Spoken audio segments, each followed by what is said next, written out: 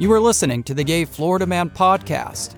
This podcast is hosted by retired corrections officer Mark DeWolf, who will discuss various topics prevalent to corrections, gay culture, arts and entertainment, as well as current events.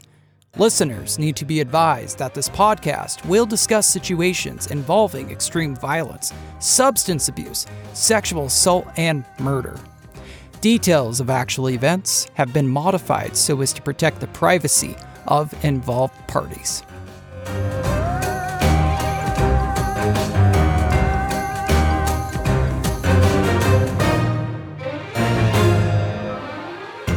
Welcome back to the Gay Florida Man podcast.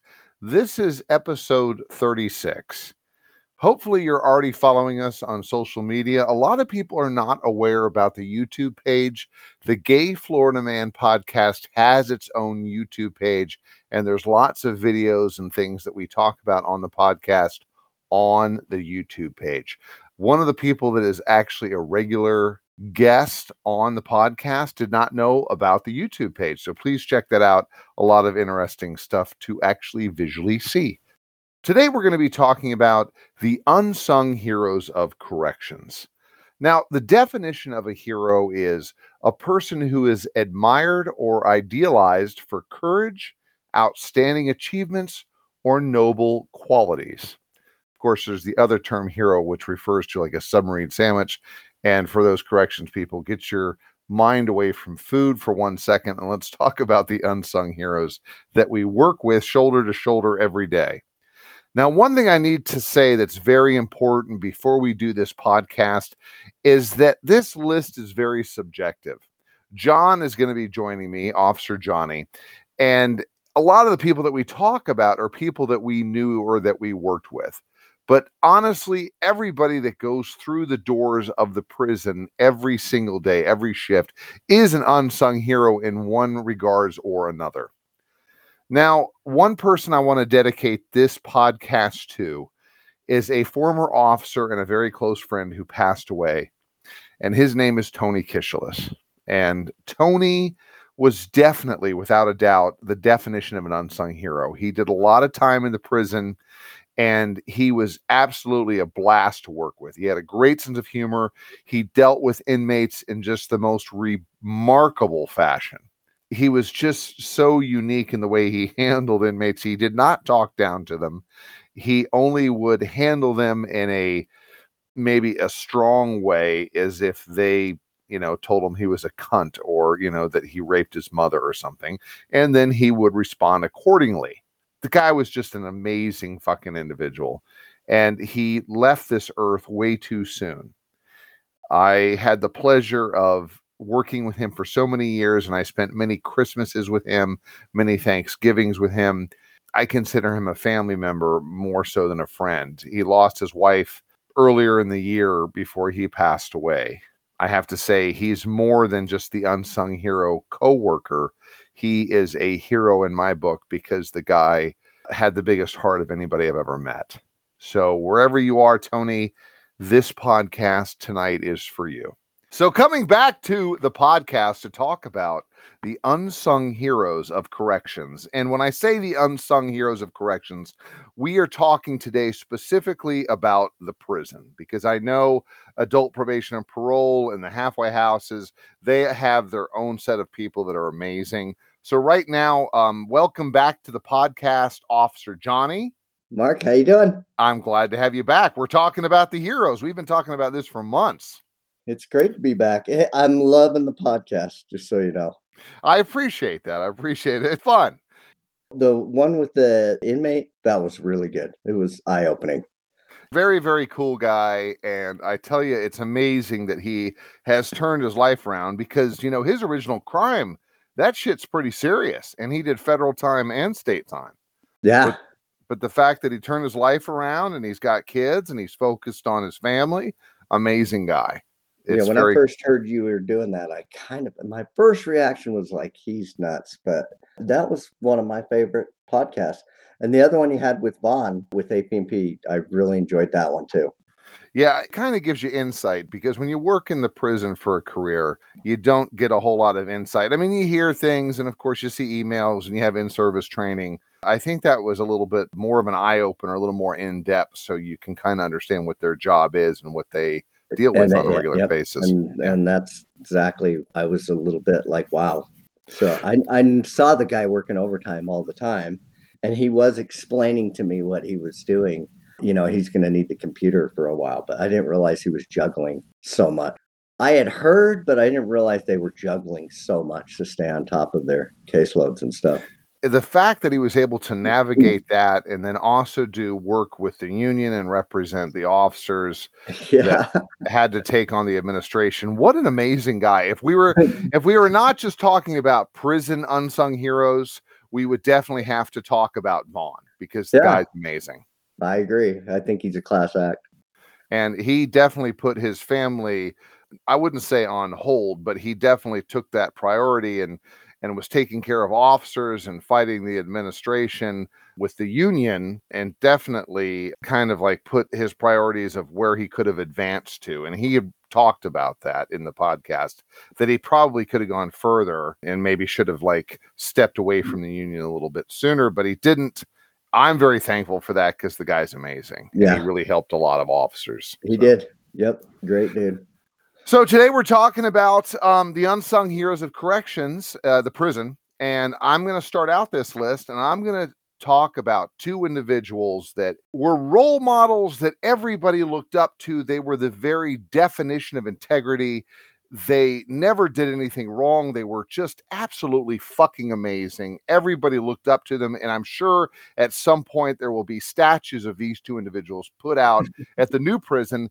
And that is Sergeant Mark DeWolf and Officer Johnny Reed, Captain Johnny Reed. God, those people, I mean, can you think of any more of a clear representation of integrity? I'm thinking of the Lord of the Rings towers across the gates at the new prison. Yep, there you go.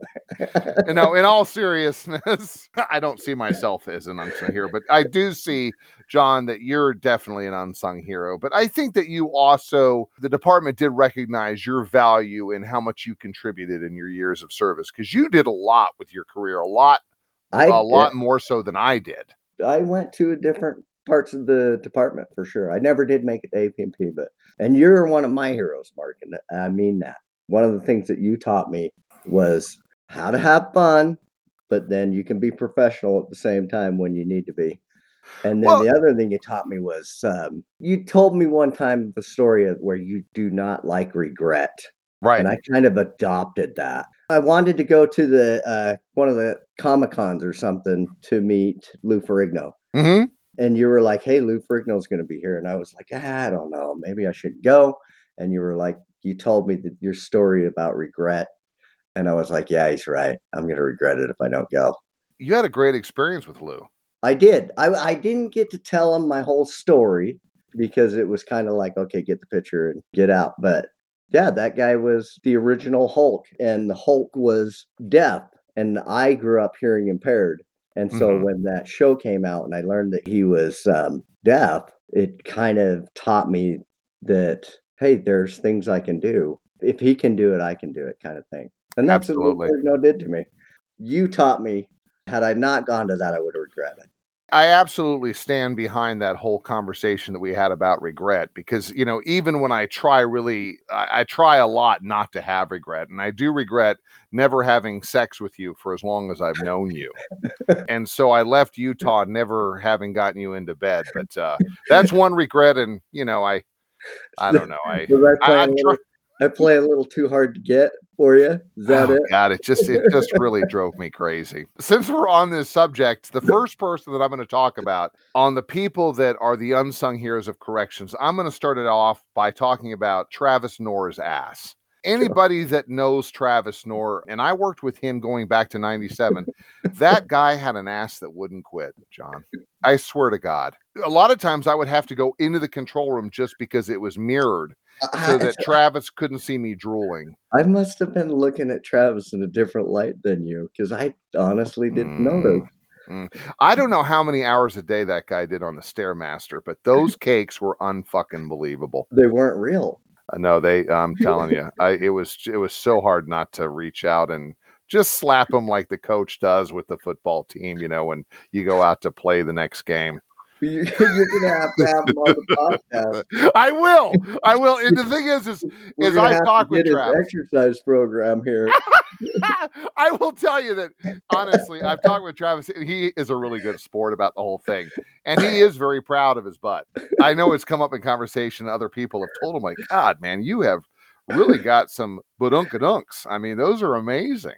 How did I not notice all this? I will say this, though, is Travis Nord does have to be on the list of unsung heroes because he really... I agree with that. Yeah. He's such an amazing personality. He gets along with everybody.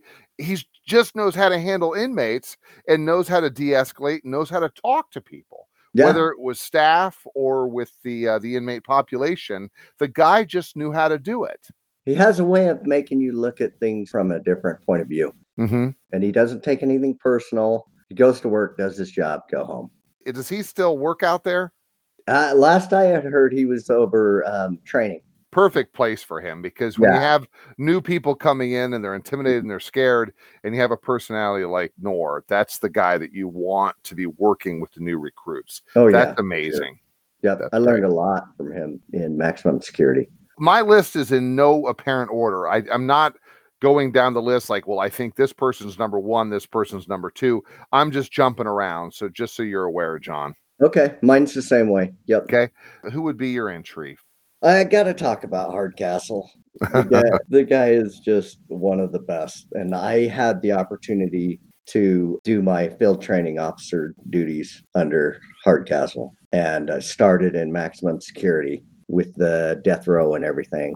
And that guy, he not only taught you what to do, but he taught you why you're doing it. Does that make sense? Like, policy says this, but why are you doing it? And that was another thing that I worked with at the same time was Cook was the same way at the same time with Hardcastle. But Hardcastle just had this way of just being a leader without really realizing he's leading, if that makes sense. The way he dealt with inmates, he was such a great de-escalator. There was a time where it was an inmate that we always had to deal with because he was harming himself inside his cell, and we'd have to take him out, and you couldn't get him out. We'd end up having to try and force sell him.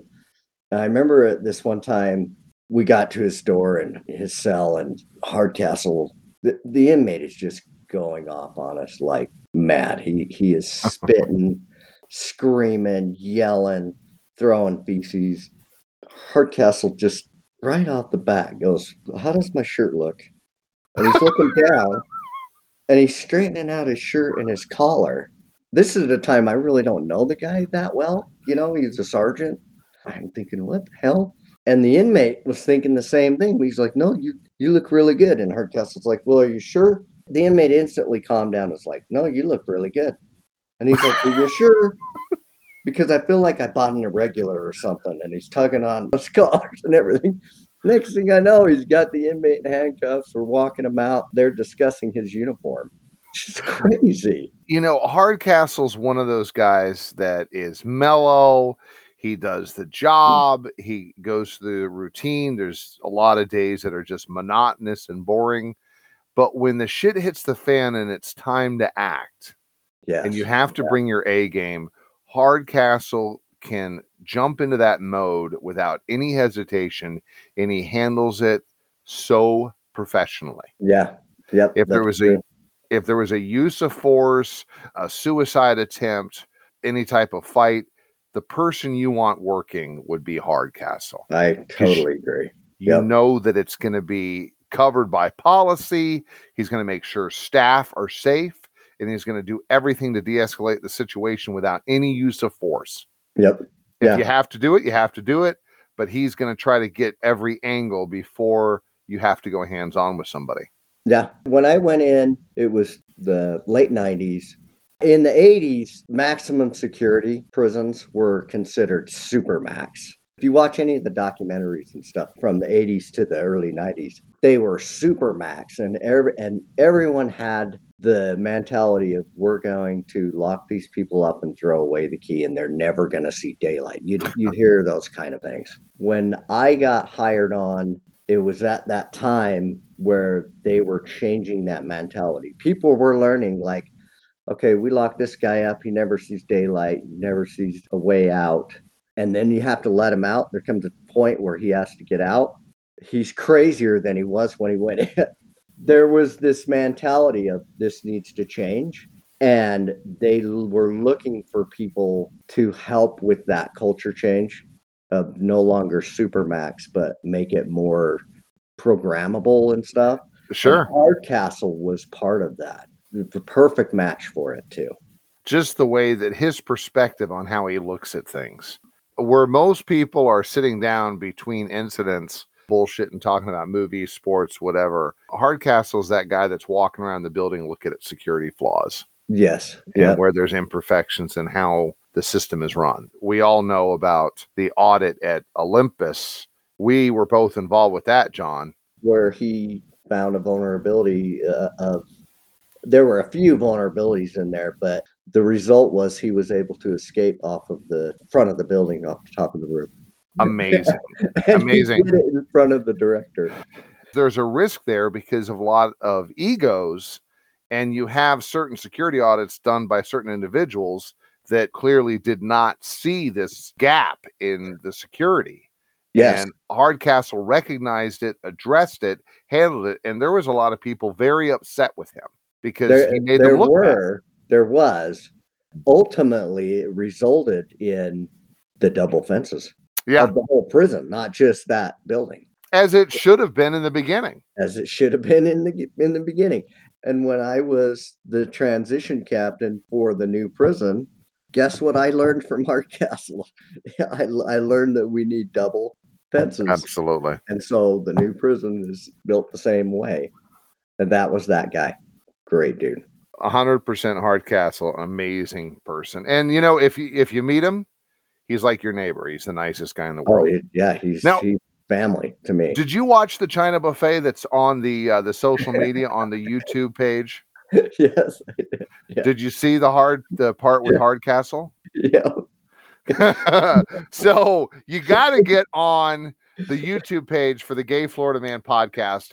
The China buffet is broken up into like 6 or 7 parts. Hardcastle's in that movie. I will just say it has to do with a date with a whole bunch of different inflatable bounce house stuff and games. Look for him because he did a great job. His energy level was 100% Hardcastle. Yeah. Yep. Check that out. Another quality that he can be the most professional person you've ever seen, and then like you, he can be one of the biggest goof offs you've ever met in your life. There was a time I was doing, this was the middle of the night. It was 2:00 count. You know how tired you are when you're going around with the clipboard. Oh my God. I'm tired.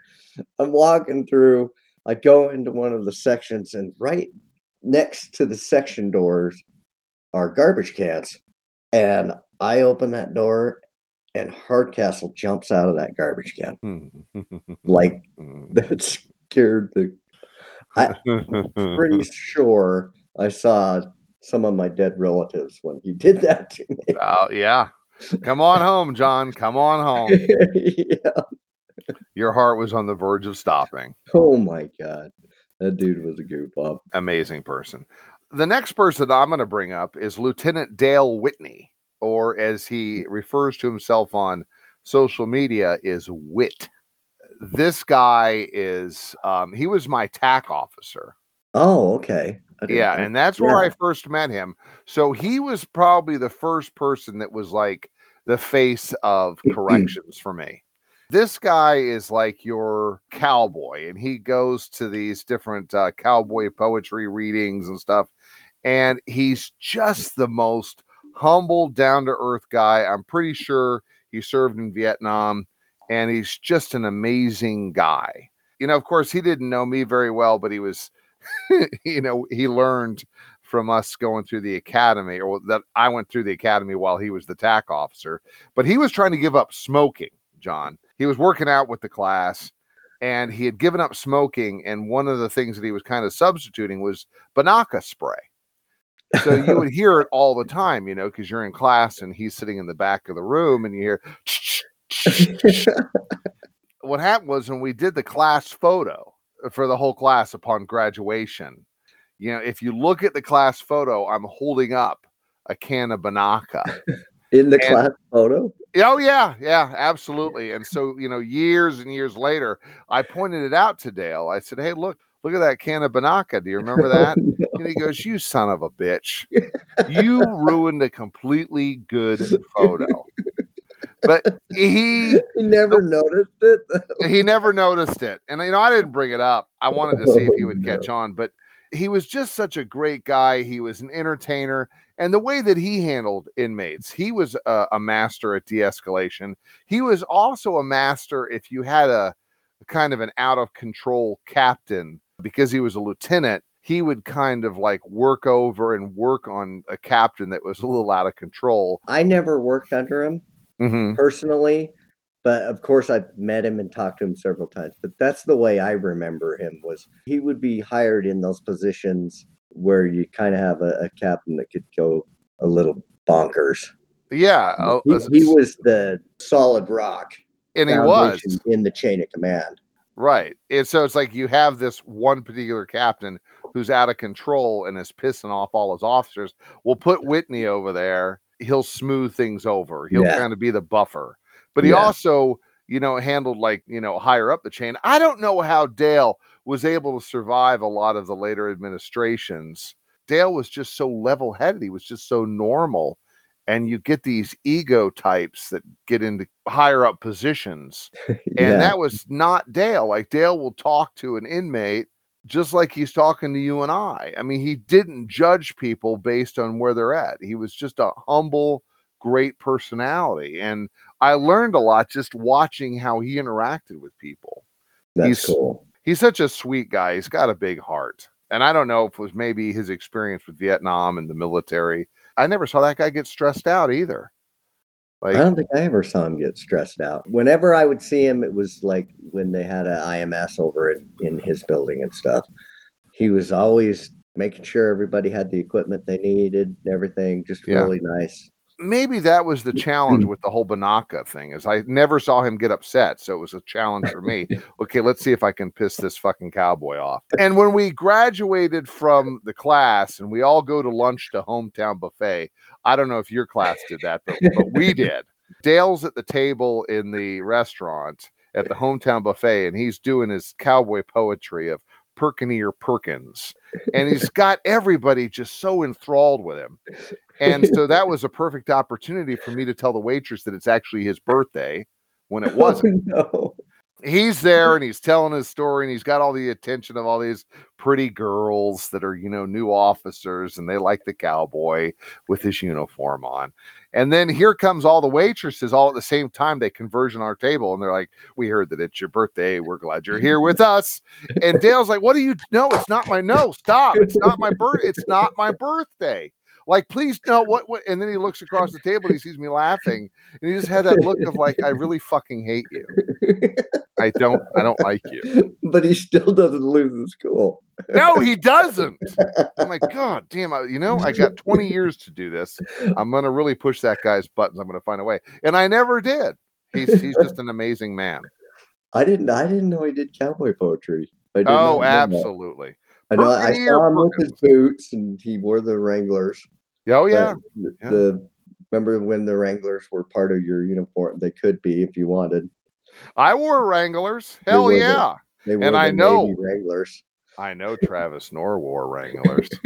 I'm sure you want to see him in them. They were very snug.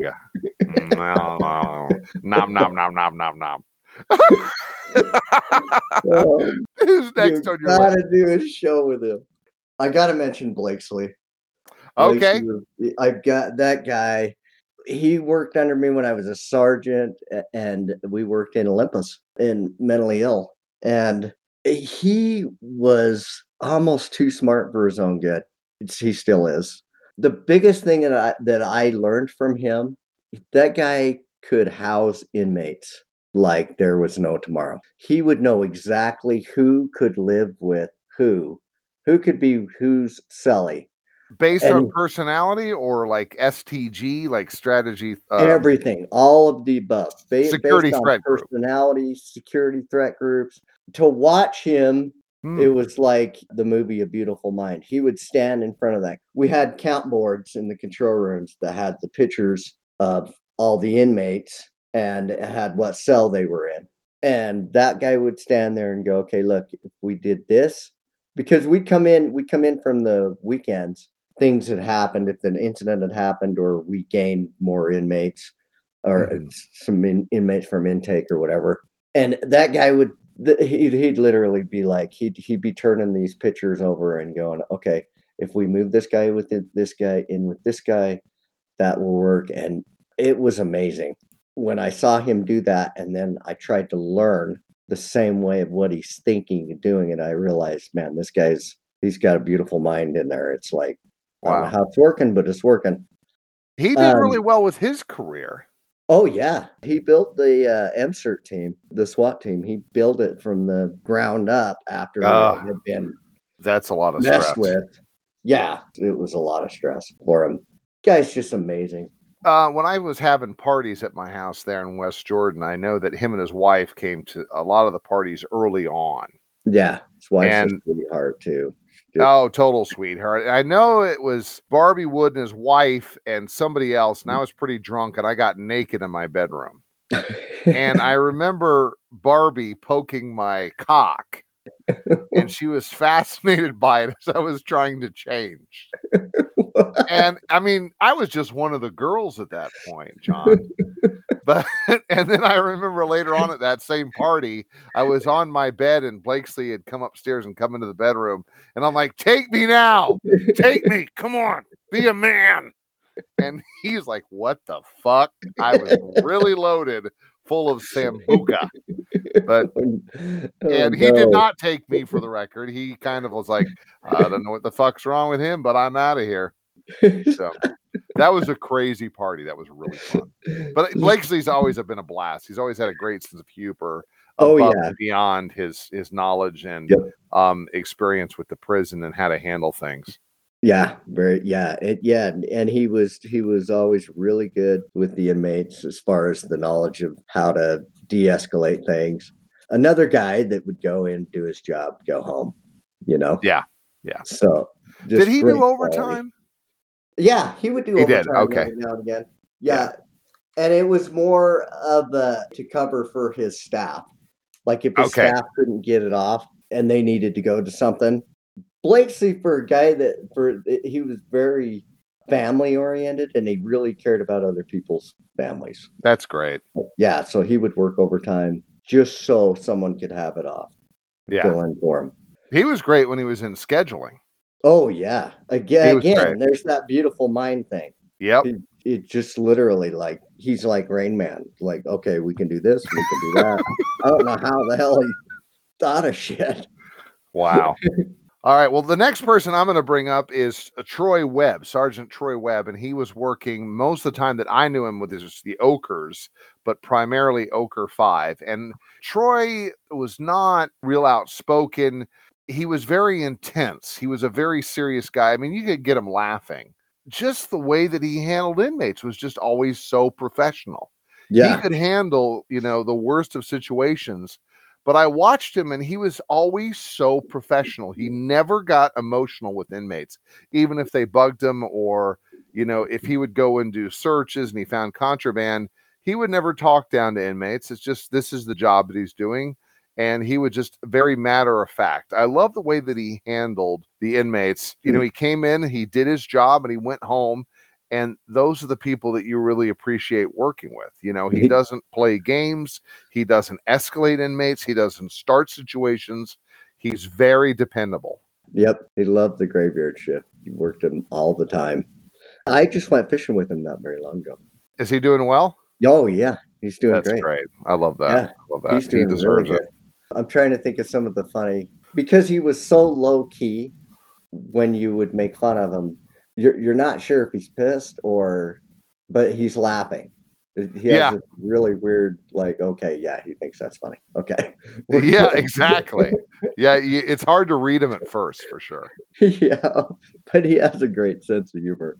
Another one, like we said, the quality is there was no nonsense stuff that he would do. The inmates really did like him. Yeah, they did.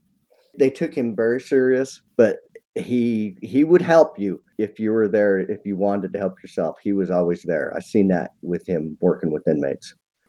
As we talk about the unsung heroes, it's important to remember we're talking about the people that didn't necessarily get the recognition from the department. For sure. And he was definitely one of them.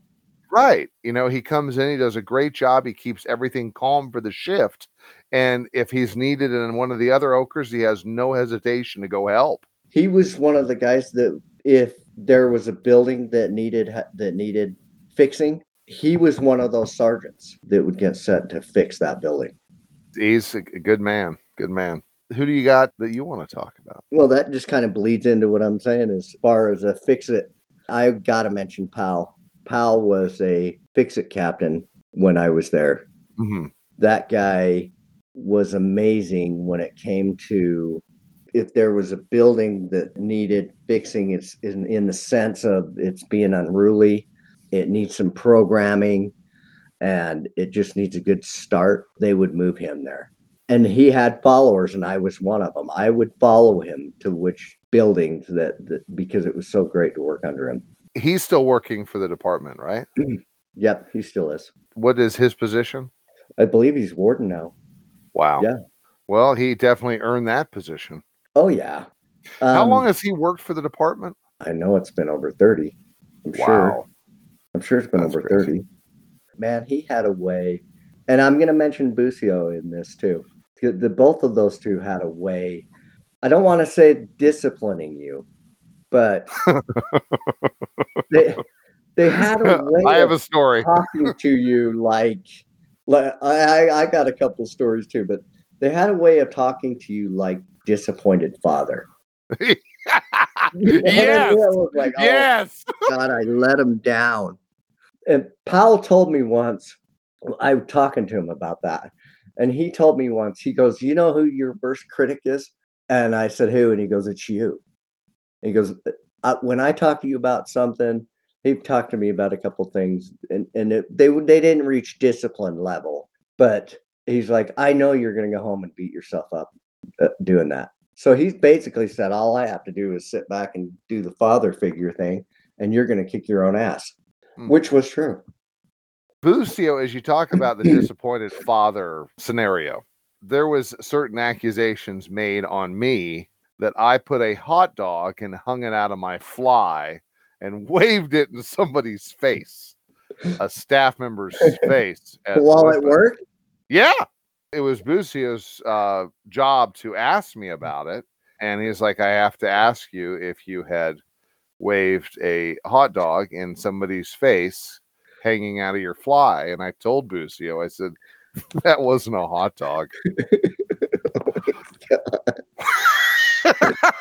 No, that whole thing was. I hope he's listening to this going, oh my God. Because that's not true at all. It was somebody had brought this up, and he unfortunately got the shitty job of having to ask me about at some point. There's no dates, there's no times. Are you kidding me? Wow. He was told he had to do this, so he had to do it. I was at one time working a corridor position, and that position you would move the inmates back and forth to their programming or to go to church or whatever. And one of the jobs was to escort inmates from the infirmary if they needed to go to the hospital. Mm-hmm. So you would escort the inmate from the infirmary to the parking lot in the ambulance. Okay. And it's a very routine thing. You've got to have the transfer paper. You wait until the ambulance gets there to put the inmate on the gurney, and you secure the inmate to that gurney with restraints, Mm-hmm. And I'm not saying this to justify what I done, but basically I got complacent. is what I'd done. Okay. And I went up. I got a call that there was an inmate that had to be moved to the hospital.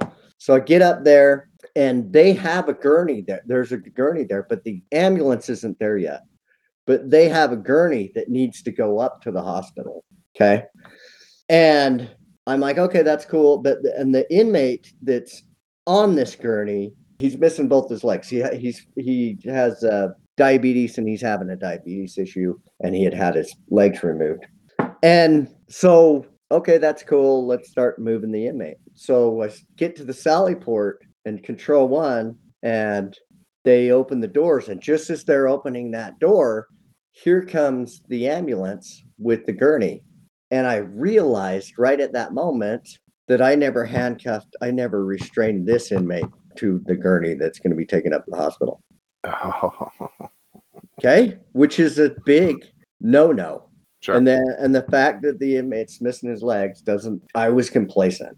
The transportation officers that were with the ambulance officers that were with the ambulance, the paramedics, they see the horror on my face. I can see the Control 1's horror on his face that he opened that door.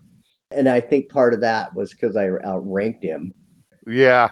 The two officers, transportation officers, said, "Don't worry about it, Reed. We won't bring it up." It was basically they were covering for me, and I do not like that. I don't want anyone covering for me. It was my bad. Let's go back. We restrained the inmate and everything. We did everything right. And I told everyone involved, I said, look, this was my bad. I was complacent about it. I was saying this in front of the inmate too. I said, as soon as we're done here, I'm going to go talk to the shift commander about what I've done. And so I had to go to the shift commander, who is another one of my unsung heroes, Strong. You remember Captain Strong? Oh, yes. Absolutely unsung hero. Yes. He had the same reaction you did. He's like, oh, no. Well, let's go talk to the deputy warden. That deputy warden was Busio. I got in the office. I think he was impressed that I ratted myself out about the whole ordeal. You know what I mean? Yeah, that's cool. I had done wrong, and oh, man. I didn't get disciplined, but holy crap, I got that fatherly talk of I've known you for a long time. I've never known you to break rules and regulations. And man, it was terrible. You know, it's amazing that you have people that they know you well enough. They know that this is out of character for you. And then you have those other supervisors like, oh, okay, well, we're going to have to put it on paper. Yep. You know, I feel so bad doing this. Yeah. But my hands are tied. They had to write that down that I got a warning. You know what I mean? But it could have been, ultimately, it could have been real bad for me. Sure. You can lose your job over something like that. Yeah. There's no justification to the fact the inmate didn't have limbs to be able to run away. I would have actually watched because that would have kind of been entertaining to see them try to escape. But, you know, the 7th time that they caught me having sex with a male inmate, I got that same fatherly talk of disappointment. But it was at that point I knew I need to stop doing this. How did I survive working with you on Graveyard? I don't know. Survived that. But John, it was just the tip. I mean, that's probably why they let me go. God. The next person on my list, and I know this particular person is an acquired taste. If you really got to know him, he was seriously an amazing guy. And this would be Charles Harlow, Sergeant Harlow. I remember Harlow. Yeah. And I know, like, he got on a lot of people's nerves. It's just you win a 5, right? He was all over the place. For a long time, he was in Ochre 5. He was my sergeant. There was times that we disagreed, and there was times that we argued, and it got heated because we didn't agree on certain things. He also taught me that inmates are human beings, and he reminded me that we're not there to judge them. And he treated inmates with dignity and respect the way that everybody should when you work in a facility. He was very fair, and he would take time to listen to an inmate. He wouldn't be compromised. He was never like that at all. He would never bring in anything for an inmate. He just wouldn't do that. but he would give them as much time as they needed if they wanted to talk. He was very fair. He tried to look at the picture from outside the box. He wasn't a correctional officer. I'm right, you're wrong. And there was times where he was wrong, and he would come in the next day and he would admit it. He was just a very humble personality. And like I said, he was another one I remember very well, but I never really worked with him. He was always in a different building than what I was. But I was on graveyards though for probably the first 9 years of my career. He had a real distinct voice, and he was a character. And I think that if he was here, I would hope that he would laugh, because like he had those big, thick glasses. Yeah, he had the like glasses. I don't know if those fuckers would give him X-ray vision or if he could see into the future with them. But he would take them off. He would take them off, and literally his eyes would disappear. He'd have two teeny little dots. He had a little. He had little eyes, little teeny eyes. But he would also talk. He would talk like this. I need to go out and do some UAs. And he would come back and he would collect UAs, collect, the urine from the inmates, and then come back, and then he would not take off the gloves, and he would start, keying in the information on the keyboard. No. But, it's like, hey, man, that's definitely your computer tonight. But and I would razz him, and he would razz me, and it was just a lot of fun. I mean, Harlow, even though he was older and he worked with the Revelo and I, he just was a fun personality. One Christmas, we were working Christmas Eve, and there's a song that Dr. Demento used to play, and it's a spoof of Winter Wonderland, the song Walking in a Winter Wonderland. And it's a spoof, and it's walking around in women's underwear. Oh, yeah, I've heard that. Yeah, I've heard it. Yeah. And we played it over the PA system throughout the whole Ochre 5 annex. And then we went and did count. We played that song, and we went through to do count. All but about 3 inmates, all were laughing. Even though maybe that was inappropriate, we treated them like human beings. Yeah. You're never going to make everybody happy. Most of the guys were laughing at that song parody. They thought it was funny. And it's out of the ordinary for them, too. So they enjoyed it. I saw Harlow about 10 years after he had retired. Okay. And he looked great. I was like, holy cow. But at the same time, I was worried. I was like, God, is that what I'm going to look like? But after he retired, the dude looked wonderful. He had given up life smoking. again. I remember that. I remember he was giving up the smoking. The inmates also saw that the guy really had a huge heart. He was in it for the right reasons. He was in there because he wanted a career and he wanted health insurance, and he at some point wanted to retire to be with his wife and have time. Yeah, he talked very highly of his wife. I remember that too. Oh yeah. Another family man. Quality. Absolutely. He's a great guy. I hope he's well. I don't know where he's at or what's going on, but I hope he's well. Yeah, so do I. Do you got somebody else to share with us? I've got mostly honorable mentions. I gotta mention Habibia and Millward, because they worked under me my last tenure of the Department of Corrections. Just top-notch people. I don't know if you remember Christensen from Investigations. Oh, yes. He was a great guy to work for. He ended up passing away that sucks. Very long after he had retired. I had told you, John, I didn't know him very well. He probably handled some things that I had written up that I was the initial officer on that he had come down to investigate. Nice enough guy, and I know I saw him in service, but I didn't know him very well. He was a great guy. When I went to Investigations, he kind of took me under his wing and taught me a lot about the investigation side of corrections and stuff like that. And they wanted something completely different in the way that they held their records and reporting and stuff like that. And I got to be part of that. Yeah, it was just really great. Like I mentioned, Habibia, it's the firm but fair qualities in these people. Yeah. Habibia was more firm and firmer when it came to talking to some of the inmates. Yeah, she was pretty hardcore. She was balls to the wall. She did not play at all. Yep. When I worked with her. Yep. And that's good. I mean, you need to have that personality. She wasn't mean. She didn't cross the line. She was just very stern. Oh yeah. And I And I think she drew the line. You knew where that line was. Knew exactly right where that line was. I her. also think though that when you're a female in a male unit, you better draw that line. And I think that's sure. one of the reasons Yeah. that she had such a strong personality.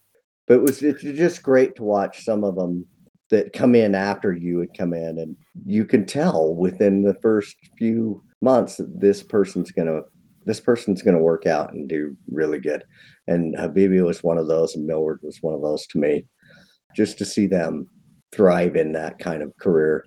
It's great to see Habibia, that strong personality type. She goes in and she established boundaries right away. And then you have the female officer that goes into the section. She comes out, she belches, and it smells like inmate semen. Then you know you might have a problem. You might have a problem. Jesus. You might. Might. It's like, boy, the inmates are always smiling whenever that particular person goes into the section. Can I bring up my next person? Yeah. I got to mention Captain Bradbury. I remember Bradbury. Yeah. Yeah, Bradbury. God, I just loved. He always was laughing.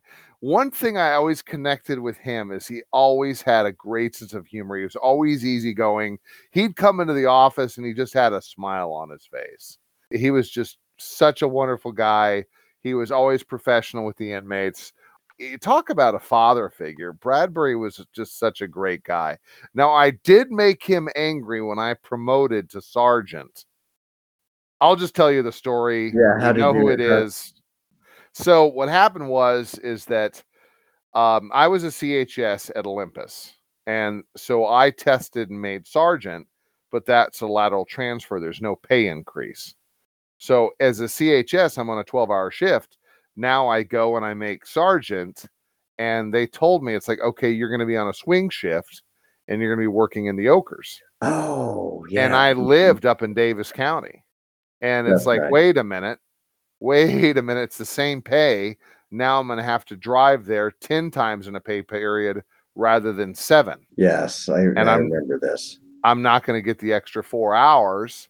So I had told them on the phone, I said, well, I politely decline the sergeant position. Mm-hmm. And I guess what I didn't know is that Bradbury, he had said he wanted me to come work for him in the Okers. They didn't explain why I turned it down, but that I had turned it down. Then they offered me, they said, well, what if we give you a graveyard and temp so you can keep the 12s? And I said, okay, I'll take it. And Bradbury was very irritated with me about it. And so for like a year, he gave me the cold shoulder, and I finally talked to him. They never told him why. They just said he turned it down. He doesn't want to work for you. So he walked around for a year thinking that you didn't like him. And Bradbury was the one that when I got caught looking at porn in Oker 5, he was the captain. He's the one that dealt with that. That's right. Yeah, I remember that too. I wonder what he thought, because the guy that I had printed out had the biggest dick you've ever seen. It was seriously, that thing was like 3 feet long. I don't think he took it and framed it and put it in his office. I wonder if he saw it, because there was never a discussion. I was not out of the closet back then, but there was never any discussion of the fact that, well, that's kind of weird. This is a guy. I think they thought it was. I think they might have thought you were out of the closet by then, maybe. No, I mean, I didn't come out. Well, I mean, I never asked you. Did they let you keep those pictures? The secretary whose printer it was on wouldn't give the picture up. She brought it home and made her husband hold it while he nailed her. No, I'm so confused about is why in the hell would you could do that at work? Listen, I didn't have the internet was new. We're talking a long time ago, John. And so criminals aren't smart.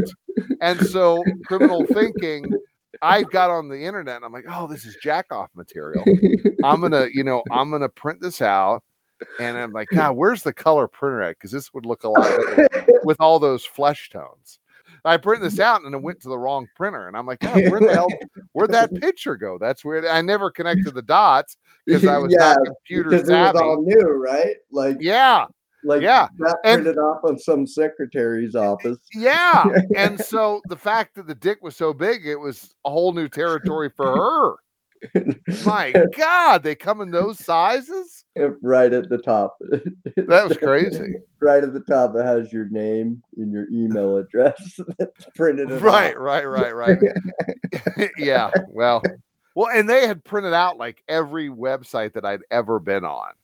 Oh, geez, yeah. They had that, and it was. But anyways, Bradbury was my supervisor in the annex when that took place, and he handled it like a champ. As far as like you're talking about discipline and doing things inappropriate, and he was very, very professional about it, and did not make me feel uncomfortable, and he handled it really well. Cool. I mean, he probably realized I was completely humiliated.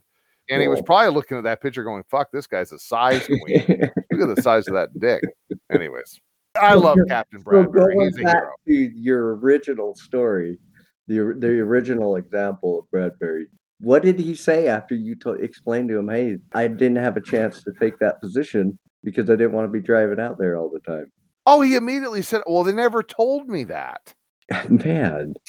I won't name the deputy warden that I was on the phone call with that called me to tell me that I'd been promoted. Yeah. You know, again, once you get to that level, it's like, wouldn't you at least explain it? It's like they don't care. They just don't care. Yeah. It's like, it's not important. They're just whatever. Do you have another person that you'd like to name? Are we going to mention our fallen? Are we going to mention Steven Anderson? You just did. Yeah. He was just a wonderful man. The guy was just an incredible officer. And Fred House.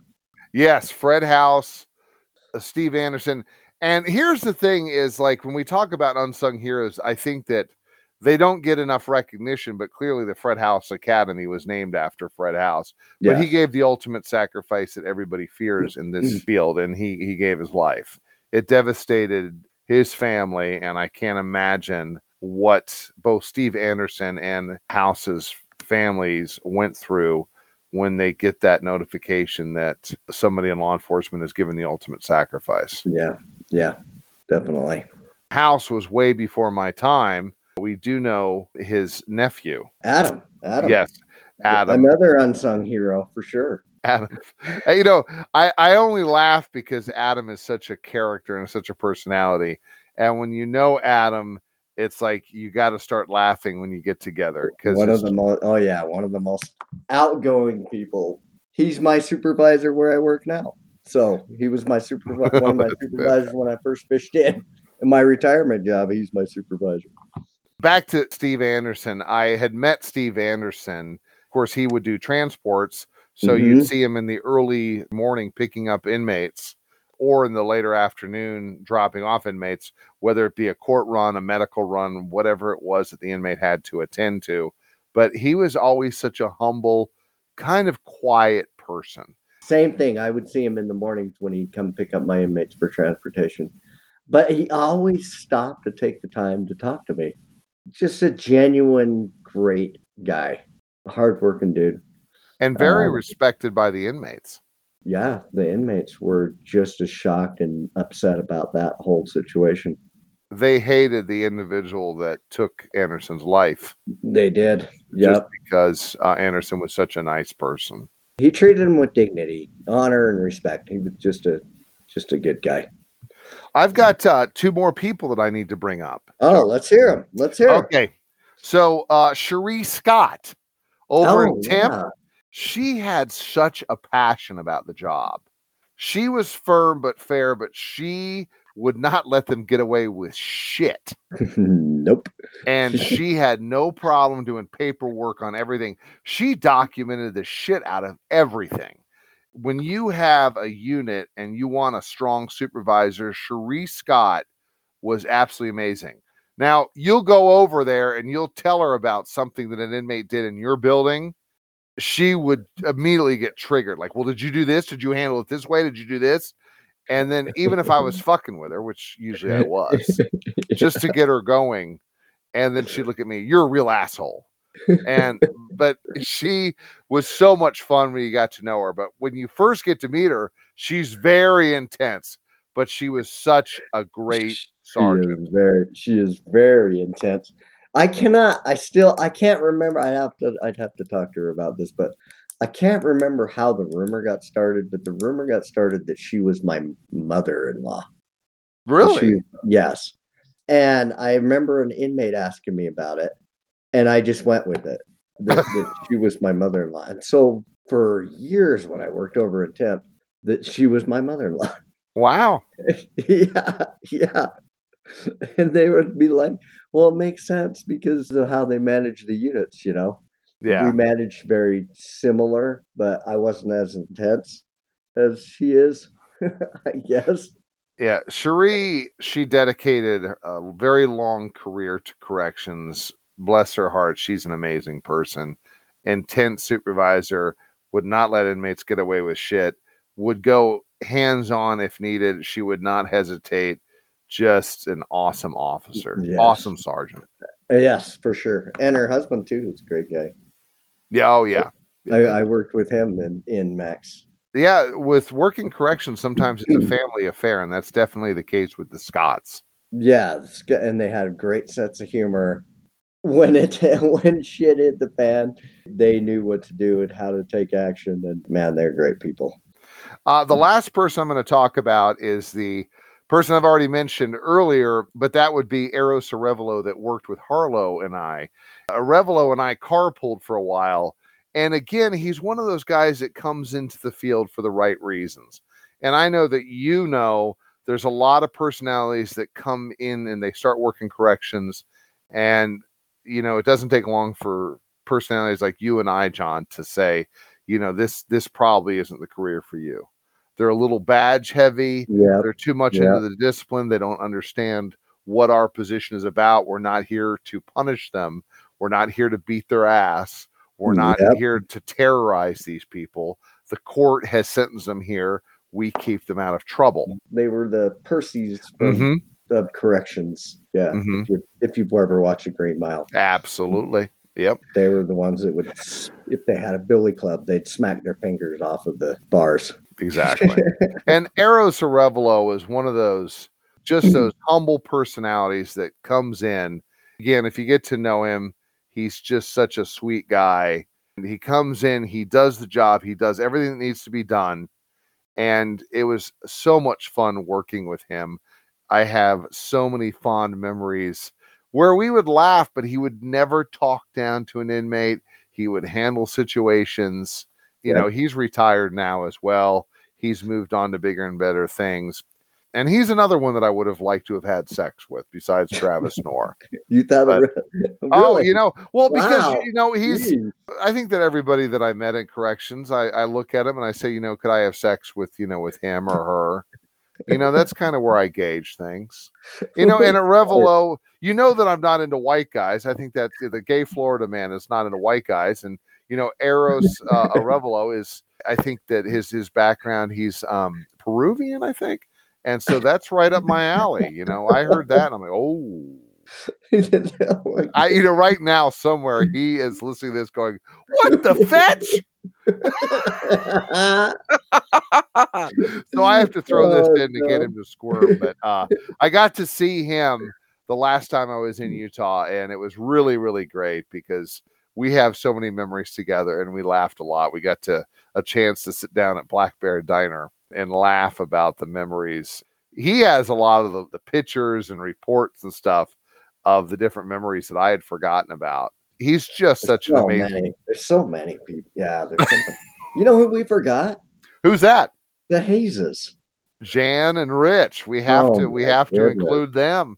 But again, it's hard to put the names down because there's so many unsung heroes that we're not even singing about. You're gonna need a couple of different podcasts for it. Yeah. Rich would have me scare Jan all the fucking time. He'd love to see her get scared. And I would hide in the back of the shift commander's car and he'd say, hey, I'm going to come pick you up. Meet me out front. And we'd go over and hey, Chief, I'm coming to pick you up. I'm coming to pick you up. Let's scare the fuck out of Jan. So I would hide in the back seat and he'd be driving along, and we'd go across to the 7-Eleven. Jan was comfortable, and then I'd jump into the front seat, and she would freeze in place. I wanted to scare her before she had a hot cup of coffee. Of course, Jan retired first, but she was just a total sweet. Oh, she was so sweet. I could never scare her. She was so sweet. Yeah, she was wonderful. And then, Rich, I scared a lot too. He was a lot. Yeah. Yep. Is Rich retired? Yeah. Okay. Yep, he's retired. I didn't give him a call. That completes my list. I don't know about you. Anybody else that we need to talk I about? hope I didn't forget anybody. I'm sure I did. Oh, we did. I mean, Sure, there's so many people. I'm sure I did. It's very There you go. subjective. There's Yeah. so many people that worked at the prison that I had very little contact with that were wonderful people, very professional, Yeah. did the job, but I just never worked with them. And now I'm doing this podcast. Every one of the people that went out there and did a career are unsung heroes. We're just talking about the ones that you and I got to know, and we got to see how they work. And that we learned from. So for all of you that work in the Department of Corrections, you are the unsung heroes. And I know you'll never get the recognition you deserve in a career that is very honorable. And I hope it offers you challenge. But I also hope that you get out and you are able to retire and talk about the place in a way that is positive as you talk to your family. And I hope you make a difference on the offenders' lives and get them back into society. I'll add, thank you so much for your service. You guys are still doing it. I got to tell you, from the standpoint that I'm at, it's worth it. Hang in there. Keep doing a great job. Have other things outside of corrections. I always had the fishing and guitar playing, and that I paint. Have things like that to do. If you're listening, please keep your sanity while you're still working hard. I have many late nights with a jar of Vaseline and pictures of Travis Knorr. That's my hobby. You got to call him. And get him on. Oh. Well, I'm going to go ahead and wrap this up, John, unless there's anything else that you needed to talk about. Nah, man. Thanks for having me back. It was a lot of fun, and I look forward to the next time you come back on and we can talk about some other aspects of corrections. Absolutely. I'll be there for you, Mark. All right. So I'm going to close this session by saying the same thing I tell you every week, and that is to be good. And if you can't be good at it. And if you're sitting in prison, you're probably not good at it. Good night, everybody.